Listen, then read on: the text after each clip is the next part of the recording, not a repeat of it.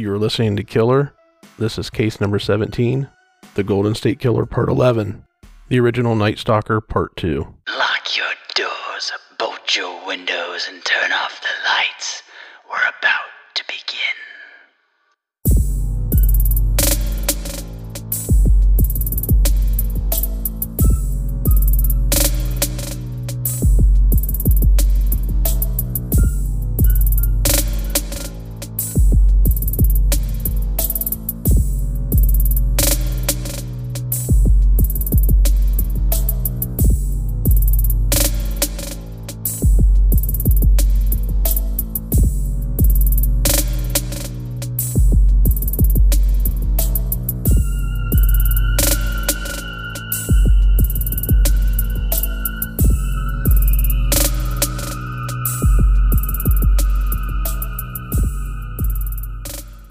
August 19th, 1980, Dana Point, 3381 Cockleshell Drive, Nagale Shores.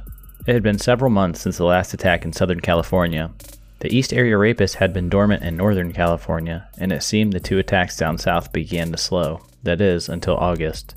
Patrice, Patty Harrington, and her husband of 3 months, Keith, were just starting their lives together.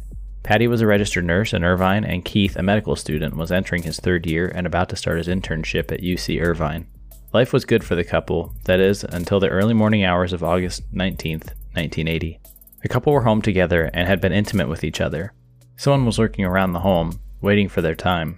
There was no sign of forced entry into the home, however, when Keith's father arrived to their home on August 21st to meet them for dinner. He entered their home and noticed completely full grocery bags from Alpha Beta Market sitting on the counter. They had been sitting there undisturbed for 2 days.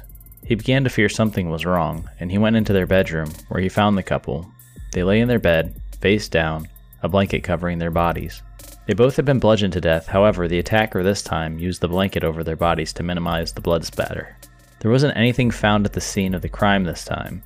The ligatures had been used to bind the victims, and they had been removed. Their wrists and ankles had bruising around them. There were 3 pieces of twine on the bed, which may have been used to bind them, but they were removed following their murder, if that was the case. A glove was discovered several blocks away from the crime scene. It was a motocross glove, and it was soaked with blood. The young couple had ties to the medical community through their chosen profession. Through 3 attacks, there were now 4 medical professionals, an attorney, and his wife. Was there a connection to the medical field? If so, nothing had been uncovered that indicated so. The home was located in a gated community, which there were only 3 ways in: a security guard, a gate with a code, or by climbing a hill and jumping a wall. At the murder scene, it was discovered that Keith had only been hit once in the head, but Patty had been hit repeatedly. She had also been raped. No murder weapon was found. The soon-to-be-named original Night Stalker had begun a new form of an MO and was working on perfecting it. He had left behind bits of his bindings, while obviously trying to hide them by taking them with him. He may have been following the news, which was reporting that Sacramento authorities were considering it could be related to the Ear series. The murder weapon was possibly a brass sprinkler head from the yard. Keith's father owned the home and was working on putting in a new sprinkler system during the time of the attacks. There was a small bit of brass found in Patty's head, which might mean it was, in fact, a sprinkler head. So after this attack happens, Sacramento authorities were starting to suspect that the East Area Rapist had moved south and was responsible for the murders in Goleta and the following murders after that. They were tying it together by MO. They had nothing else to go on. That's all they had is the MO. And so, they're already suspecting that this is going on. But what's interesting here is it seems like as he's progressed to murder and now decided that he's murdering, he's also started covering the heads of the victims before he bludgeons them with a sheet or blankets to contain the blood, because the first time apparently it was pretty messy. He bludgeoned a couple, and the blood splatter was all over the wall, all over the headboard area. So this time, whenever the people are found, it seems like they've been covered and then bludgeoned. So he's been working on crafting his MO, if you will. And he started taking the bindings, which was strange. He hadn't done that before. I think maybe in one of the East Area Rapist attacks he did, if I recall, he took the bindings. But prior to that, I think he took the bindings and rebound them with something else, but took the original bindings and left. And then, in this series, he starts taking the bindings with him, but he's obviously leaving little bits and pieces behind where investigators are finding them, which I thought was interesting. What'd you make of, how he's now kind of evolving his MO? It's interesting that he's taken the bindings with him, because I think, like you said, in the one case he did take them with him, but I thought there were so many in the Ear series I could be thinking of the wrong attack, but I thought he had taken the bindings with him, but he threw them in the tree on his way out before he jumped the fence or wherever he was leaving to. It's interesting that he's taking the bindings with him, because it didn't seem to be something he was concerned with before, but, maybe he's trying to throw them off to the fact that it's related in any way, shape, or form. Yeah, and the one thing, and I think we'll get into this deeper later on in this narrative, but he's not really ransacking anymore. And so maybe this is his way of taking the memorabilia, if you will, from the murders. Instead of ransacking the home and taking things, he takes what he brought with him. And that way they have a tougher time if say he was to be caught, tying him to these murders, because, it's just twine or whatever it is, or nylon, it's not Patty's earrings. You know what I mean? So it'd be a little bit more difficult. I don't know. I just something I'm throwing out there, literally nothing to substantiate it other than an opinion or a theory. The one other thing I wanted to mention, so this comes years later, but Bruce Harrington, Patty's brother, he pushes forward later on, and I didn't grab the years here, but it's much later, but he basically petitions to have Prop 69 put into effect, which is a California law mandating that prisoners donate their DNA to a statewide database, and that it can be taken by force, because prior to this point, the only way to take it was if the prisoner complied with you. And if they didn't, they wouldn't take it from you. So if they ask you, can we have a DNA sample, and you say no, they just left you alone. But now they're able to take it by force.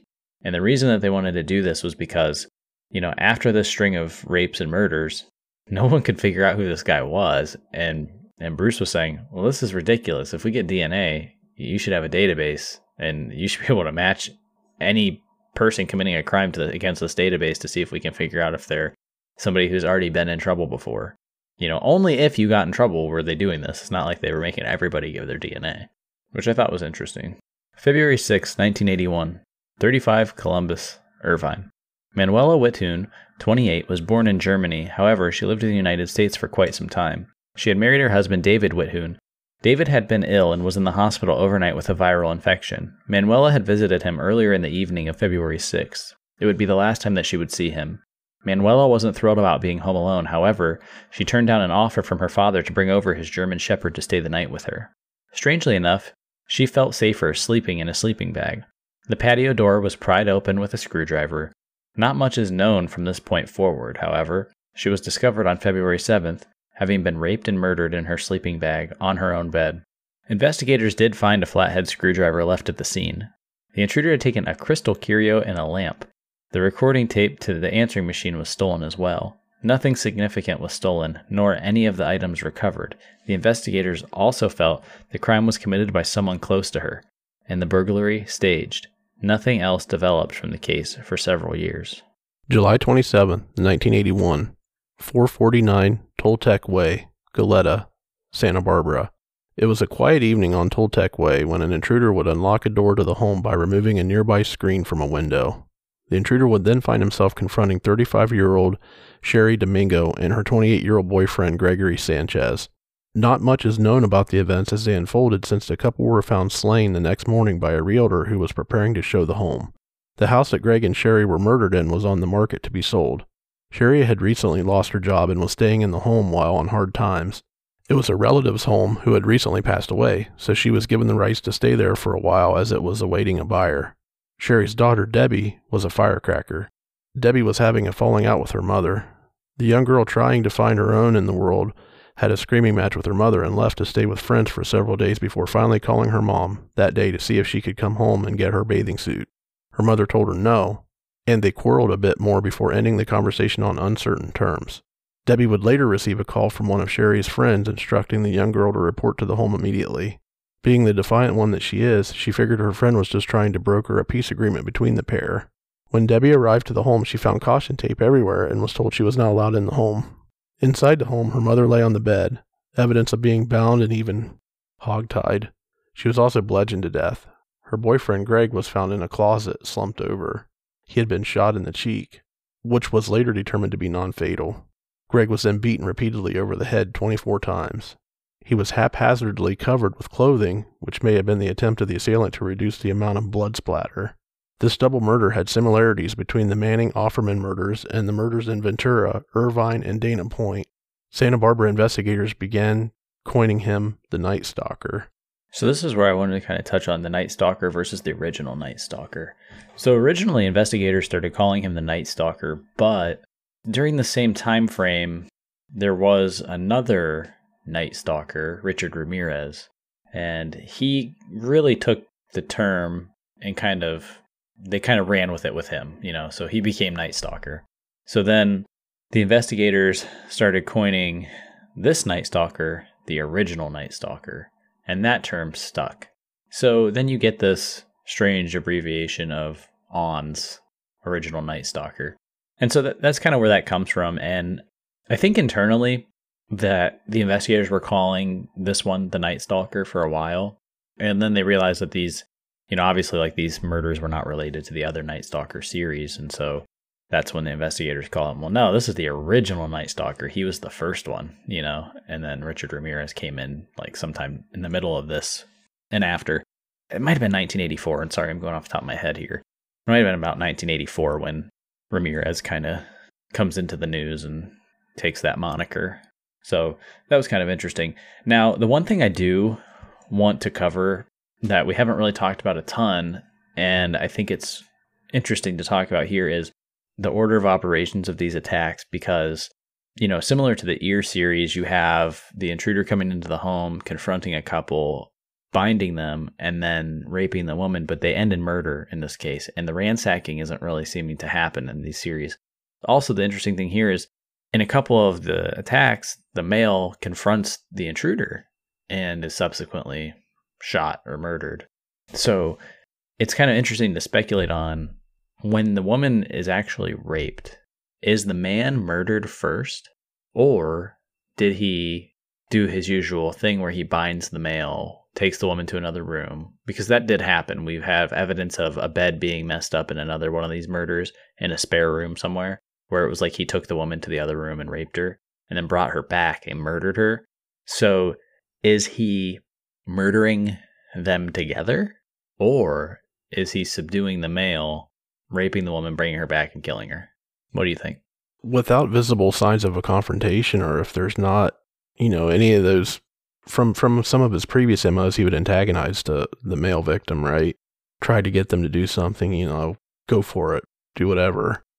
I don't know. I think it's weird in this specific attack where the guy slumped over in the closet.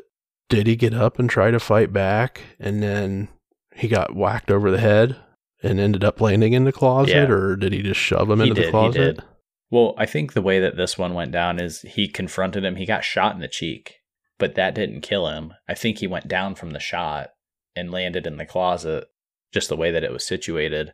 And then there were clothes kind of piled on him, and it was speculated the clothes were piled on him as a way to reduce the amount of blood, just like he does with the sheet and the cover over the victim. And so then he gets bludgeoned and beat like 24 times over the head, violently. And then he's just laying there dead. So in this case, I think that, and maybe as a whole, I think that once he was confronted in one of the earlier attacks and had to shoot the man, I think that in going forward, I think he takes the guy out first, unless the guy gets up in the ritual of the tying process, if you know what I mean. Right. I don't think he thinks it's safe anymore for him to leave the man in a room by himself, because typically he takes the woman to another room. I still think he's doing that, where he takes the woman into another room and rapes her. But I think that in this case, he's trying to bind them and get them both, subdued. And then what ends up happening is the man gets loose or gets up to confront him, and then they end up having an altercation before he can actually bind the man, and ends up just killing the guy, then continues on with this thing and then leaves. But the interesting thing, though, is if he's using a gun, that's going to be loud. Yeah, for sure. So that's the other part where I'm kind of not sure on the way that the order of operations, because if you're shooting somebody and you're making a bunch of noise, you're not going to stick around and rape somebody.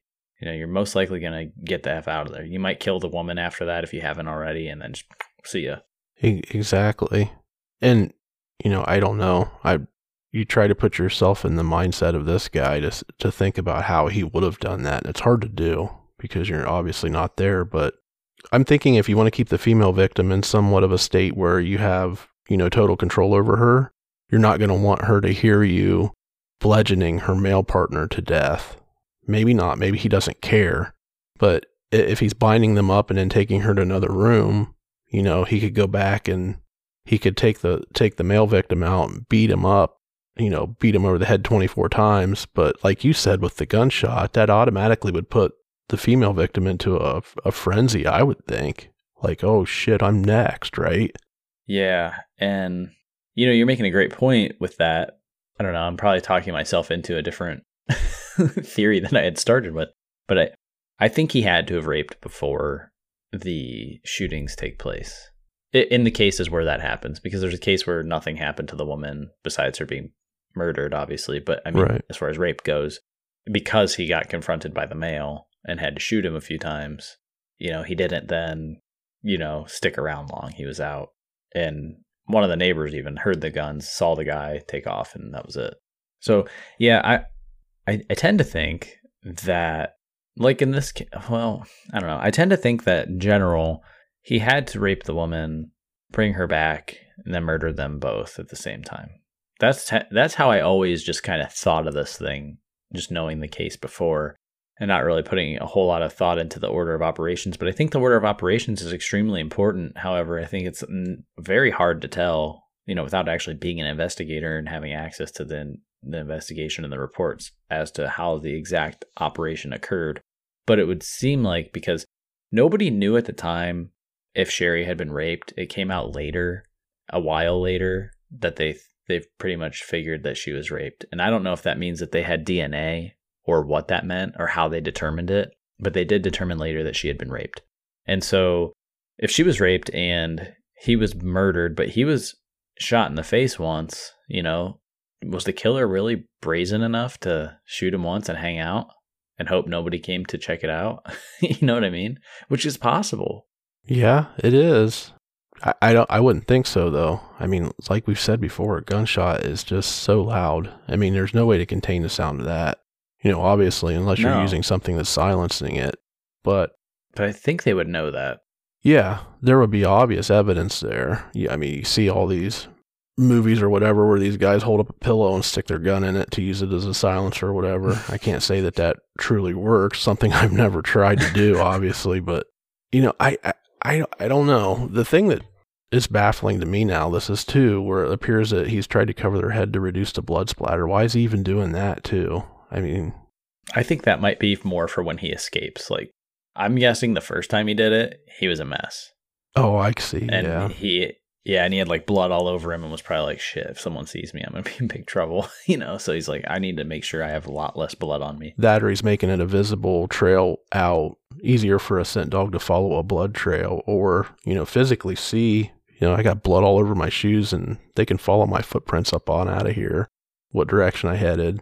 Yeah, well, remind me after this, because at the very end, I want to do kind of a summary of our thoughts as we wrap this up. And don't let me forget to come back to this, because I think there might be another piece of the equation that we need to consider that I don't want to say just yet. On May 4th, 1986, 13 Encina, Irvine, California, the strange series of murders had suddenly come to a stop in Southern California. No one knew what had happened. Some had theorized that the murderer had died or had been caught in some criminal activity, and that's why they stopped the string of murders that had been ongoing in the area. On October 12, 1982, victim number 24 of the East Area Rapist series received a phone call. "Hi, it's me again. Remember me?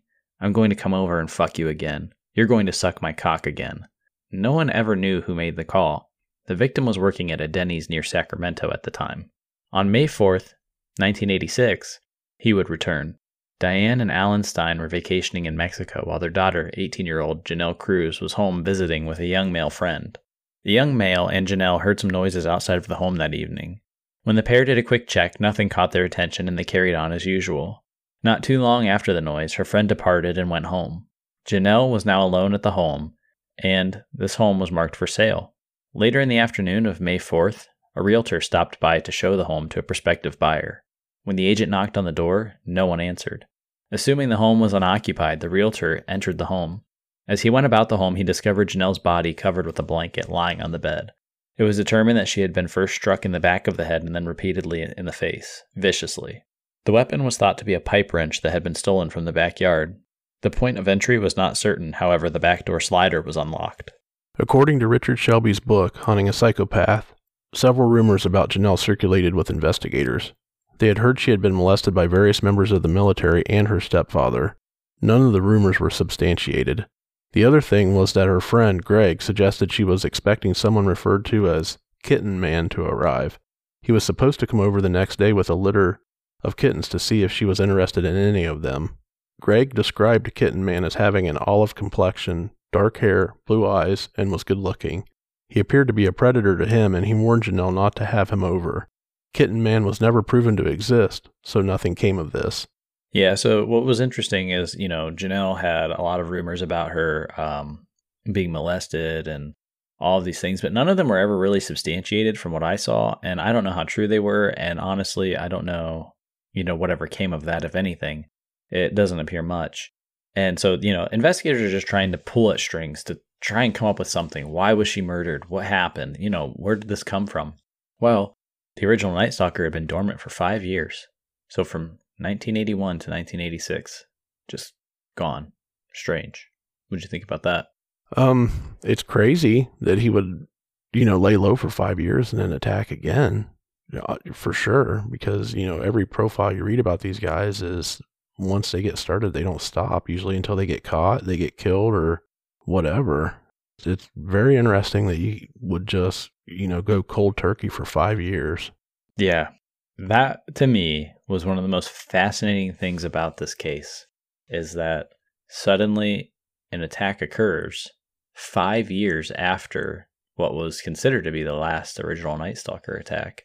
And so, I think that's part of why all these rumors for Janelle circle and why they start questioning a lot of the things about her, is because they have no idea at the time that the guy came back. Like, serial killers were, I believe first coined in like the 70s, and they started doing the whole like FBI profiles and trying to figure them out and figure out their psyche and this and that. And even to this day, most people don't think serial killers just stop.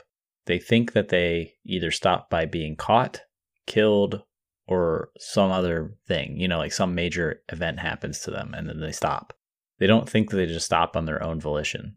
Yeah, I think in a lot of cases too, that even if they feel pressure in a certain location where they're committing these crimes, they just move somewhere else. I mean, we talked about the Happy Face killer. He's killing people all over the place. He's not dead set on one area, to commit these crimes. He's scattered out. He's traveling the country doing this.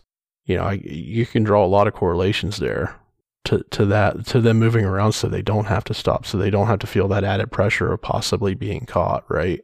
But this guy, he, as far as we know, like you said, just went dormant for 5 years. And he's went dormant a few other times with the other series, in between, but not for 5 years. Before we're talking a few months. Yeah, exactly. Talking a few months, not years. And that's what's interesting. He just kind of laid low for 5 years and chilled. And then all of a sudden he's back and murders Janelle. And then he's gone. So that moves us into the next section here, the next 40 years. So over the course of the next 40 years, several key events happened in the investigation into the East Area Rapist and original Night Stalker cases. Sometime in 1991, victim number 7 of the Ear received a phone call. "You know who this is," the caller said. The line sat silent for a moment and the caller hung up. Nothing ever came of the call. During the 1990s, an investigator for Contra Costa County, Paul Holes, noticed a box of documents labeled Ear. This intrigued Holes, and so he decided to rifle through the boxes and talk internally to other investigators about what was in those boxes. He discovered the massive series of rapes that had gone unsolved. Investigators were also working over the years on linking the Goleta murder cases of the ONS series to the murders in Ventura and Orange County, mostly by M.O. Paul Holes took it upon himself to start leveraging what he could of new technology, DNA, to build a profile of the ear. In 2001, the DNA profile that was built officially linked the ear and ONS cases together, dubbing the rapist and killer ear-ONS. The problem, though, was that no one could match him to any criminal databases, and therefore this person's identity was still unknown. In 2016, Sacramento County made headlines when they decided to give more publicity to the 40-year-old case for ear-ONS. Wife of famous actor Patton Oswalt, Michelle McNamara, wrote a book about the case and renamed ear-ONS to Golden State Killer, hoping to attract more attention to the case. She had died of a heart attack before completing her book, I'll Be Gone in the Dark. The book was eventually released, and not long after, the Golden State Killer would be arrested.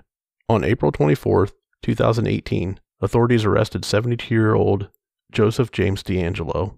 I'm going to play some of the audio from the press conference immediately after the arrest of 72-year-old Joseph James DeAngelo, and then we'll dissect this, break it down, and finish off the case with some of our final thoughts and theories about some of the things that we had discussed over the course of this 11-episode series.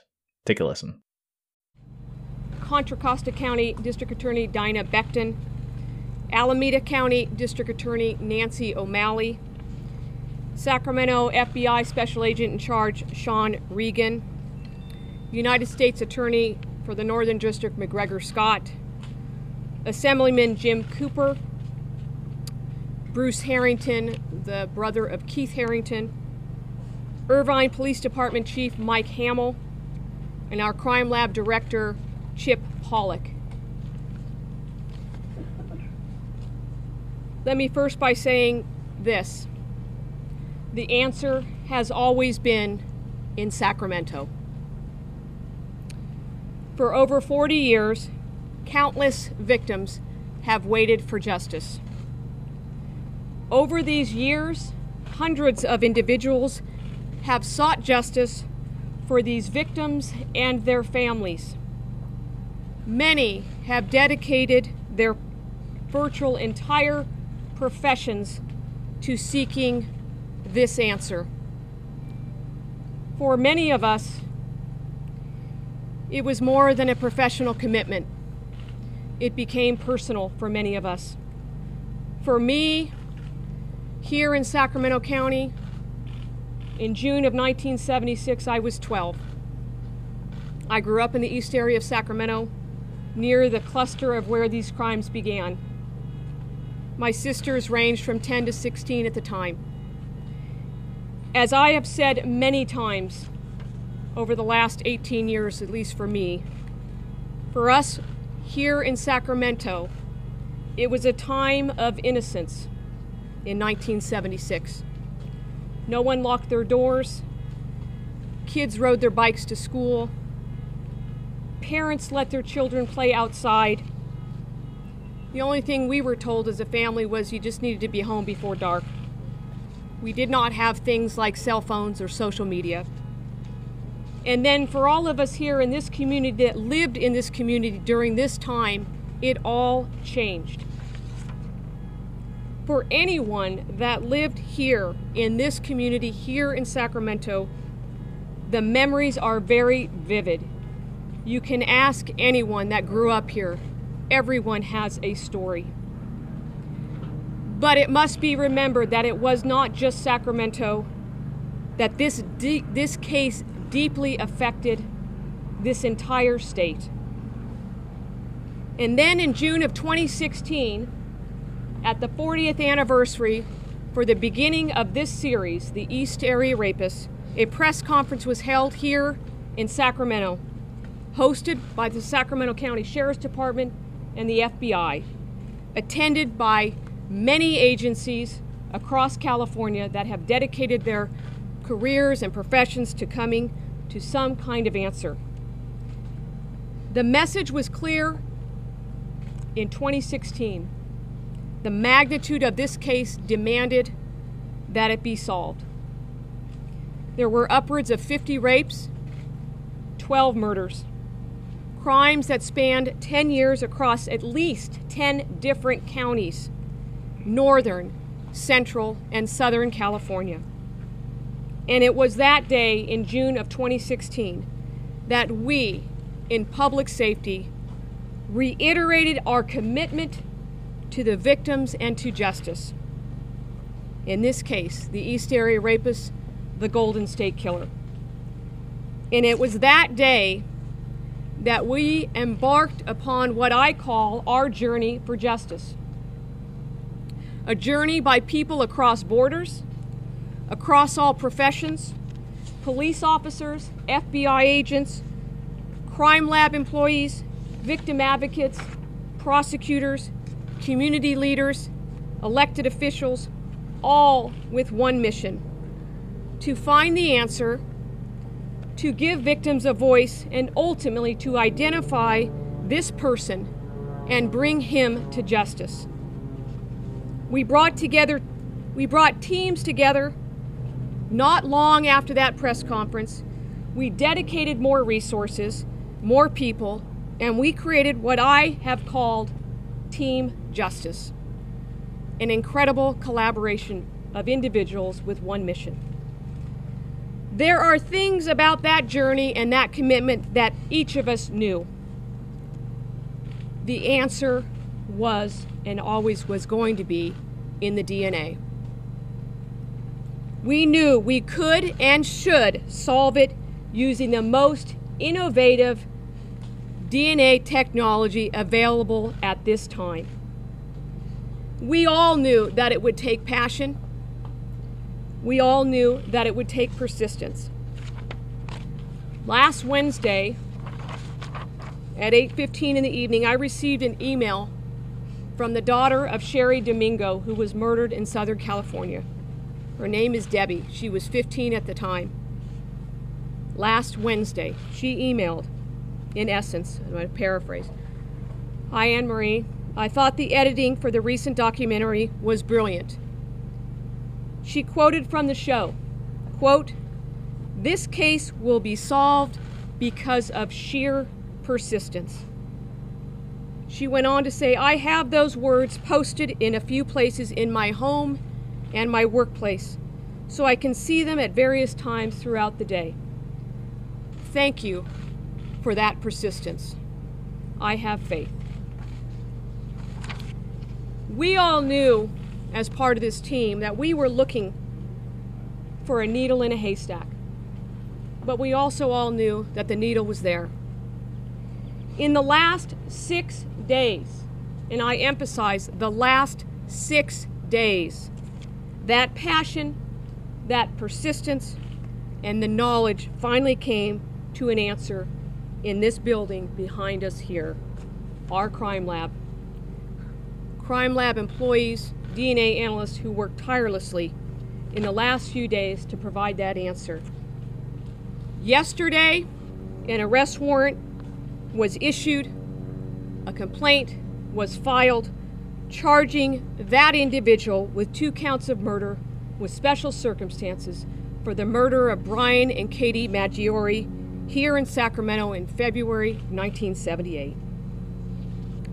It is fitting that today is National DNA Day.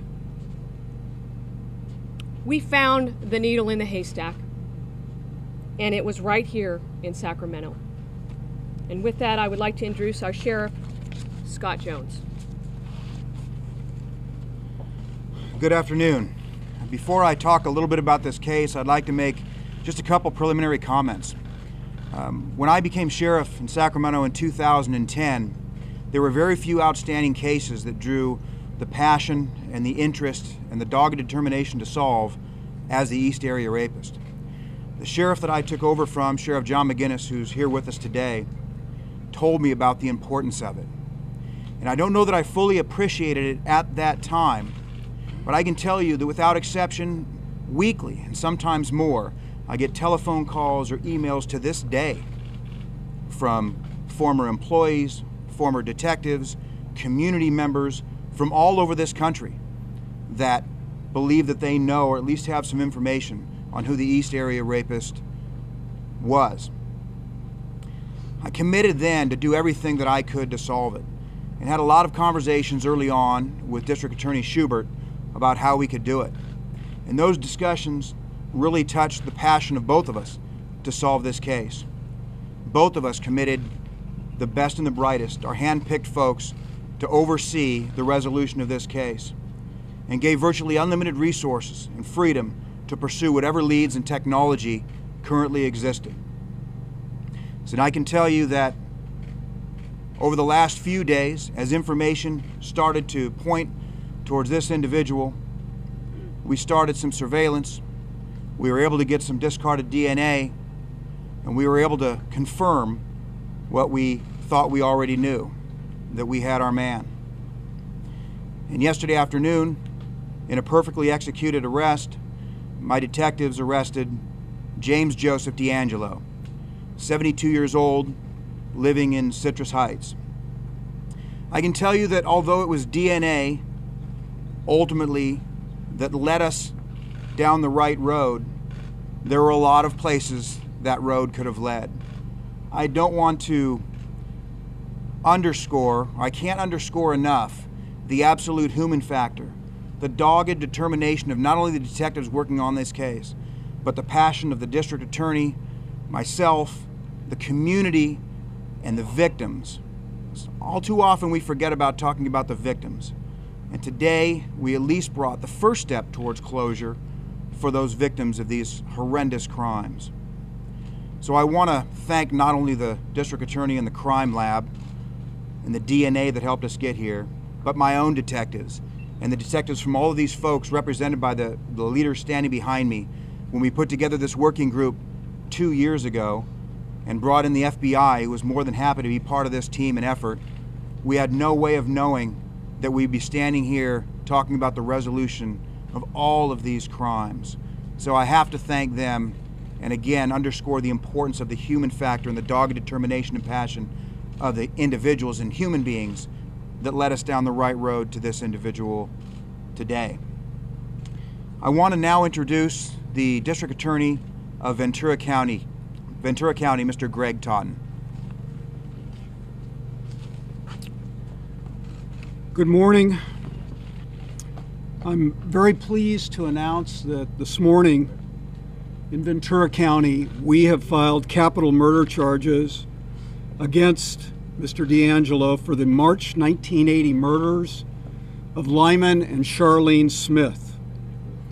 Our complaint alleges 2 counts of first-degree murder with 3 special circumstances, namely multiple murders, murder during the commission of a rape, and murder during the commission of a burglary. Now, while this filing is just the beginning of the prosecution of Mr. DeAngelo, it is the culmination of a decades-long, unrelenting investigation that's singularly focused on bringing this rapist and killer to justice. The arrest and charging of DeAngelo, frankly, would not have been possible without the visionary and innovative leadership of my friend, Sacramento District Attorney Anne Marie Schubert. And I want to thank her for doing such a wonderful job in this effort. She had the foresight to put together a statewide task force of, as the sheriff mentioned, some of the best and brightest law enforcement professionals in the country. I also want to thank Sheriff Scott Jones for the tremendous resources they devoted to this investigation and for the brilliantly executed apprehension of DeAngelo. I also want to thank my own Sheriff's Department for their great work in the crime lab and in the investigation, as well as the Ventura Police Department, which was the original investigating agency of the Lyman and Charlene Smith murder. This 1980 murder has long been a source of fear and angst in the neighborhood in which it occurred, in the community, and indeed throughout all of Ventura County. This is a case that, much like the rapes that occurred here in the Sacramento area, literally struck terror in the hearts of Ventura County residents, it also, as we know, was a source of great frustration for law enforcement over a prolonged period of time. In fact, this murder was among the first cases I was ever assigned to work on as a young law clerk in the district attorney's office in 1981. At that time, we had no idea that this killer was connected to so many other crimes. But thankfully, with the advent of DNA in the late 1980s, our understanding of this case, its depth, its complexity, its geographic reach, and the sheer scope of violent crimes changed forever. We recognized at that time we were dealing with a serial killer. And at that time, at a time when law enforcement is unfortunately under so much criticism, I want the public to know that the work on this case reflects the very best, the very highest standards in the noble and dedicated and courageous police profession. The men and women of this task force devoted incalculable hours, tens of thousands of hours, to this case. Throughout that effort, they never gave up, they never lost their resolve, they never relented, and today's announcement of charges being filed against this man, this killer, this rapist, is a direct result of their effort. And so now a new phase begins. And as we commence the charging and prosecution of DeAngelo, this too will be a team effort involving many jurisdictions working collaboratively and collectively together. Beyond the significant court proceedings that lie ahead and the immense investigation that is still ongoing as we speak, we are committed, we are determined, and we will, God willing, hold this man fully accountable for his crimes. So as you heard from the press conference, 72-year-old Joseph James DeAngelo was arrested and charged with the murders of Brian and Katie Maggiore. So this is, I remember the day that this broke, I watched this press conference live. It was amazing news, and just what a relief to the many, many victims and families that were touched by this lunatic during this series. So some things I wanted to touch on about Joseph James DeAngelo. He was an Auburn police officer, and he was fired in 1979 for stealing a can of dog repellent and a hammer from a drugstore, which was kind of interesting. Why would a cop steal from a drugstore? Not much was known about that, at the time. But this ties back to something I wanted to touch on from a very, very, very early episode in the series that we did, where you and I were having a discussion about his stench. Why does he smell so bad? My theory was not necessarily body odor, but dog repellent. Knowing that he had stolen this dog repellent, because I knew the end of the case, knew how he was arrested and everything, I started to theorize, had he been using the dog repellent and it had gotten on him and he had this foul odor. I don't know what dog repellent smells like, to be completely honest with you, so this could be a completely wild, inaccurate theory that means absolutely nothing in the grand scheme of things, but I was theorizing at the time that he was using the dog repellent as a way to keep the dogs from bothering him while he was out prowling and stalking, and that's why he may have had such a foul or strange odor that many of the women reported during the rapes. That's a very good theory. It could be. And the dog repellent thing, having the foul smell, I have used some of this before, because when we first got our dog, she was just a small pup, and we had this new tree that we had just planted in the backyard, so I got this all-natural dog repellent, and basically what it smells like is a very strong hot peppery smell, like a cayenne pepper or something like that. Just a very, very, it's an immense odor. So he could have got the very smallest amount of that on his clothing or skin or whatever if he was trying to spray it around the dog to keep him away. And yeah, it would have smelled pretty rancid. And the stuff is designed to keep them away just simply by the smell. You know, if it's a natural pepper type sauce, so if the dog was to lick it, it doesn't hurt them. You know, it might burn their tongue a little bit, but it smells horrible. Yeah, and you got to also remember this was 40 years ago, so who knows what the formulation was back then. You know, it could have been some kind of strange chemical concoction that they've turned into a hot pepper concoction, you know, true. Because, you know, who knows? Or it could have been the other way around where it was a lot more natural than it even is today. Who knows? But regardless, it probably smelled to the high heavens. I think that's why he stunk sometimes, and they had this strange odor that they couldn't quite pinpoint what it was. You know, many times we heard them say, you know, he smelled, but it wasn't body. They never really quite said it was BO smell, but it smelled off. Something was wrong. I think that might be why. The other thing I wanted to touch on was DeAngelo was he was a former officer in the Navy. And so I think that might play into some of the ways that he was tying these knots when he was binding his victims, because I believe that some of the knots that he was tying were related to naval knots, stuff you would use if you were somebody who was on a ship or a boat or whatever, and you were out to sea a lot, or a fisherman maybe. So I thought that was, you know, an interesting connection. And also, you know, police theorized for a long time that he was somebody who was in the military. And sure enough, he was military and police. So that was pretty interesting. He also, when he was caught, and they don't really talk about it in the press conference, and I think they were kind of being guarded because of the way they did it. It was extremely unique, and now it's sort of commonplace. And I want to have the ethical discussion on the way that he was captured. It was the use of genetic genealogy. So what that is, essentially, is that the investigators are able to take DNA and they make a profile. They take this profile of your DNA and they upload it to an open source database. So, for those of you who aren't super technical or technically inclined, this is not 23andMe. This is not Ancestry DNA. This is something else. Ancestry and 23andMe are completely different companies. They are not related to this open source database in any way.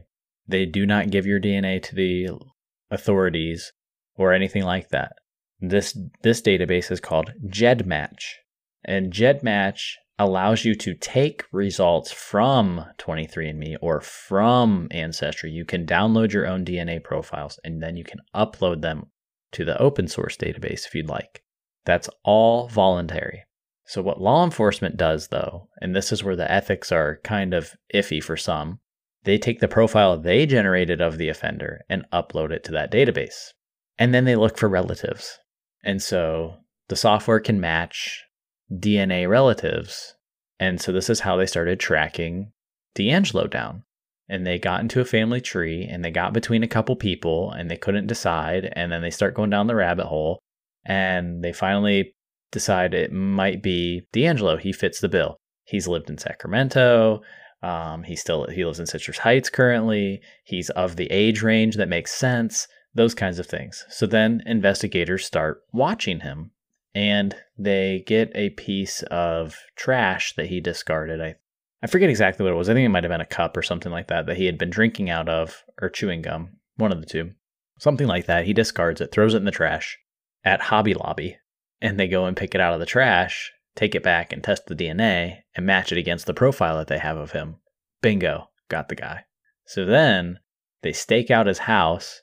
And, you know, they come up on him when he's outside, I believe, because they felt that he was potentially armed and dangerous, that he had a plan, that he always thought about his potential capture and that he was a fight or flight kind of guy. And who knows, you know, some stuff might have went down had they approached his house and they knew, you know, he knew what was going on.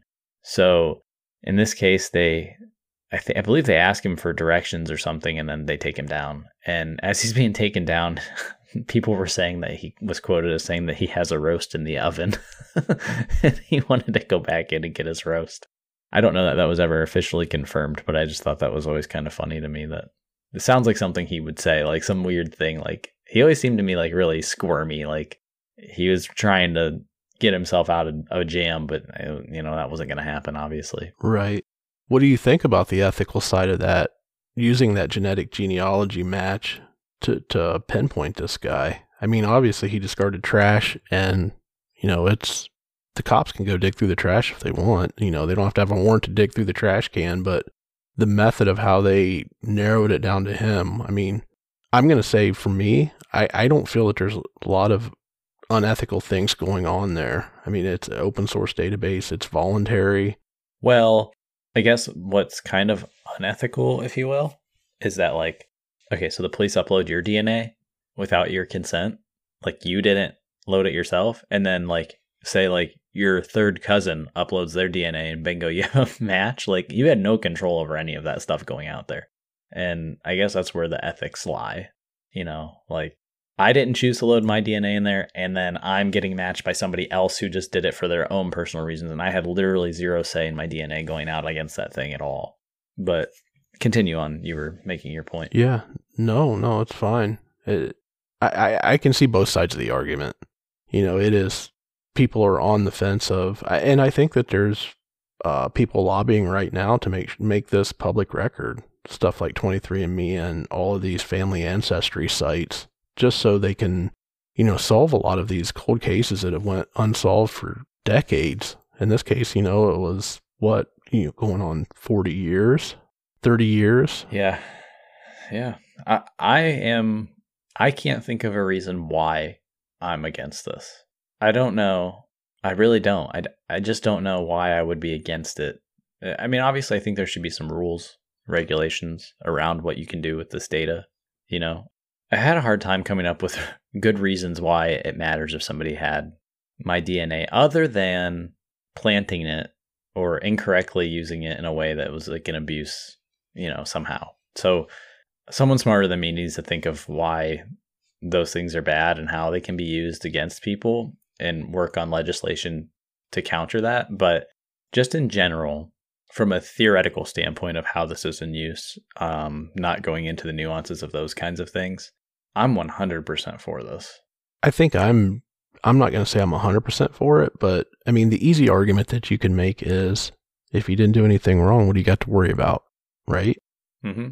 Yeah.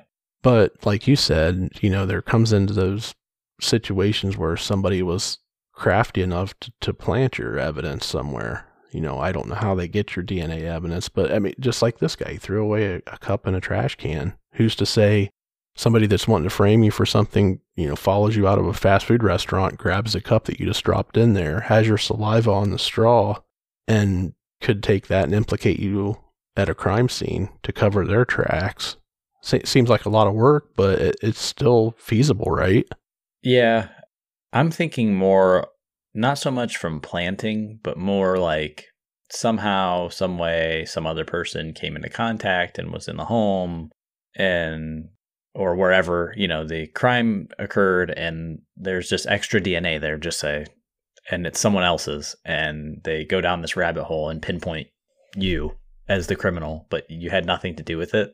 Do you know what I mean? They implicate you based on DNA that was there just by chance, I don't know, somehow, say you had some clothes you bought from a thrift store or something, and your DNA is on those clothes and they never were washed, and then somehow they pull your DNA from a hair strand that was in the clothing that was yours, and this crime occurred, and then they come back and get you for it, because they can match you. You know what I mean? Something like that. Those kinds of things, they do exist, and there's definitely something, like I said, that needs to happen to be able to make this a little bit smoother. But I'm pretty much for this. I'm 99, 100%. I mean, I also come from it from a standpoint of I have nothing to worry about or hide in this regard, so I'm not, I guess, maybe thoroughly thinking it through in that regard, admittedly. So I don't know. I'm for it. I'm good with it. Yeah, I think I am too. I think that there's so many cases out there that could be solved in this manner, and we keep hearing about them. They're sporadically popping up now ever since this case was broken, and that was the method of how they caught this guy. I've read, I don't know the cases off the top of my head, but there's been several others since that have used the exact same technology or the exact same manner to to locate these people that were offenders that had never been caught. Yeah. The other things that we should touch on about DeAngelo, which was really interesting, was that he was, well, just a little backstory. I mean, he was born in New York, but he graduated from Folsom High School in California. And the other interesting thing is he was engaged at one point. And do you want to take a wild guess at the name of the woman that he was engaged to? Well, I already know that name. Hey, I watched that Unmasking a Killer series, so we brought it. We hinted to it, a few episodes ago. But yeah, it was Bonnie. Yeah, Bonnie. So the name of the woman that was repeated in some of the East Area Rapist attacks was reportedly Bonnie, and that's really, really fascinating. They ended up not getting married. The engagement was called off and the relationship broke off. So I thought that was really strange. Not strange in a bizarre way, but just strange that he would say those things or whatever. It was clearly on his mind.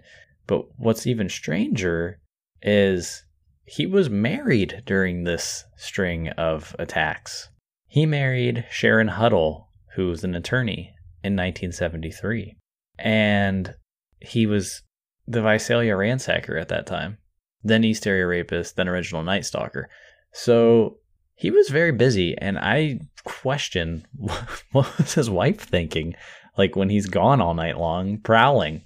He's got a full-time job, a wife, and this full-time job of being a criminal. I mean, I just want to know what, like what was going on.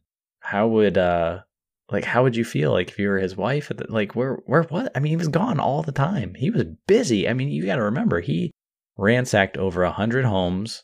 He raped upwards of 50 women. He murdered 12 people. Where was he? Yeah, I don't know. I mean, that's an interesting piece. I didn't read into his personal life any. So he was married to this Huddle the whole time through all of these attacks. Yeah, I can't even fathom how he would cover his tracks from a relationship standpoint. Like, you work your 9 to 5, police job, detective job, whatever he's doing at that time, and then disappear at night to do all this stuff. I don't get that whatsoever. Unless he was using the ruse of, hey, I'm, working these cases and, I got to work a double shift tonight. But eventually you would say, hey, you're working a hell of a lot of time, but hey, your paycheck never gets any larger. That's kind of weird. Exactly. It's strange. DeAngelo has 3 children with Huddle, and his first daughter was born in September 1981. So that was kind of interesting because he strikes in July 81 and then disappears for years and comes back in 1986. He has a second daughter born in November of 1986. He attacked in May. And then he was done. I think those 2 events coincide with his stopping. I think that he stopped the attacks around the time of the birth of his first child. Then something was either stressing him out or whatever. Felt that urge. Probably always felt the urges, just stopped. For life was too busy at that point for him. Potentially he just cared about his kid a lot, just because these guys are extremely crazy murderers doesn't necessarily mean that, they are incapable of loving their own family. So, yeah, I don't think it's an incapable thing for a murderer to have a family and love his family, but still go out and torture, murder, or do things like that. I think there's many instances where you have serial killers who have families who, they go back to and enjoy. And lastly, he had a third daughter, and she was born in 1989 in May. And one of them is a doctor, and another one has a PhD. And, I mean, they're very successful And obviously his wife was an attorney, and, you know, it was just pretty normal, you know, from a family perspective. He was separated from his wife in 1991, but they never divorced, which is pretty interesting because you have to wonder how much she knows. And she's not forced to testify as his wife, you know, or estranged wife or whatever, because they're not officially divorced. She doesn't have to testify against her spouse. You're not forced to legally. However, very, very recently, she filed for divorce. So now the prosecution has the ability to call her as a witness. Now, there's certain things I think that she's not still technically allowed to divulge under law, but, you know, they're able to get more information out of her, like more about like his habits, routines, where was he when this happened, this and that, and try and like kind of paint the picture without asking for like direct conversation, you know, like, so I thought that was really fascinating news. And then you had brought about a point about the current state of California. You want to touch on that? Yeah, I wanted, before we wrap up and put a close to this series, just here recently, was it over the last week, the governor of California announced that he was halting the death sentence in California. And I wanted to get your opinion on that, because we've talked about some pretty heinous crimes and some guys that just outright admit that what they did or confessed. Like, for instance, going back to the Lawrence Bittaker case, this guy has no reservation about what he did. Signs his name to letters that people write him, Pliers Bittaker, stuff like that. And this guy, 100% without a doubt, is the Golden State Killer. And the things that he's done across all of these years. And I guess where I'm going with this is, should there still be instances where the death penalty is justified when it's 100% clear cut, without a doubt, the person who committed the crimes? Yeah, I have a problem with this for many reasons. And part of it is, now you have nothing to hang over him, you know, to get him to talk. And he's a coward, and I just don't think he's going to. So selfishly, that's one reason. I do think that maybe we should rethink our death penalty law in this country to include cases where you are 100% linked by DNA, and, you know, maybe there's some other criteria and factors involved that, you know, if you check these 4 or 5 boxes, then we can qualify for this. And if you only check 2 or 3, then you'll just get a life sentence. Like, because we can't 100% say, you know, that you did it. You know, this guy deserves the death penalty more than anybody that I know. I mean, equally as much as Bittaker and Norris and those guys from the Toolbox case. I was really sad to see this happen, because I feel like for the Golden State Killer case, he deserves to be sentenced to the fullest extent possible, which includes the death penalty. And I feel like the families involved just took a little bit of a loss there, because they're probably all hoping that he was going to at least get it. Now, he's old enough that he may not meet the death penalty in prison. He may die before then, but I still would like to see it as on the table for him, just because I would like to see him at least plead down to a life sentence, knowing he's going to rot in prison and die, and then be done with it, but maybe possibly use it as leverage to get him to talk. Right. Yeah, there's no leverage now. Now that that's off the table, he has no... He's going to be influenced not whatsoever to talk about what he did. You know, he's going to let the trial play out. It's probably going to play out for a long, long time. Just the amount of evidence and the case that the defense can build, it's insane. And I'm honestly looking forward to that whole series when they get to the trial part, and I'm hoping at some point in time we hear from his family. You know, whether it's, I'm sure there's going to be books written, there's going to be all kinds of stuff come out, you know, as this thing matures. So, but yeah, getting rid of the death sentence is nothing to hang over his head. And he's such a high profile offender now that when he is sentenced, and, you know, go out on a limb here and say, even though it's going to take months, maybe years, he's going to be sentenced to life in prison. I don't think there's any way around that. Yeah, to me, the most interesting thing that's going to come is the evidence that the prosecution has. And when they start talking in trial about all the stuff that they have on him, I'm really fascinated to know what they have that they haven't released to the public, because for a long time they weren't releasing a lot of things, and they slowly over time, because of the length of, the time he was active and out there, 40 years, they released a lot more information than probably they usually would like to. And, it was interesting. One other thing, a few final thoughts. One thing is, it was reported that when he was arrested, he was trying to ram his head against the wall to hurt himself, probably try and kill himself or something. He was under suicide watch reportedly. I mean, these are all kind of rumors and hearsay. So just to show you what kind of a man he is, reportedly, allegedly. Paul Holes has gone on. He was the main investigator who started the whole DNA thing with the East Area Rapist case, and he has written a book. There was an audiobook, Evil Has a Name. It was really good. I listened to it.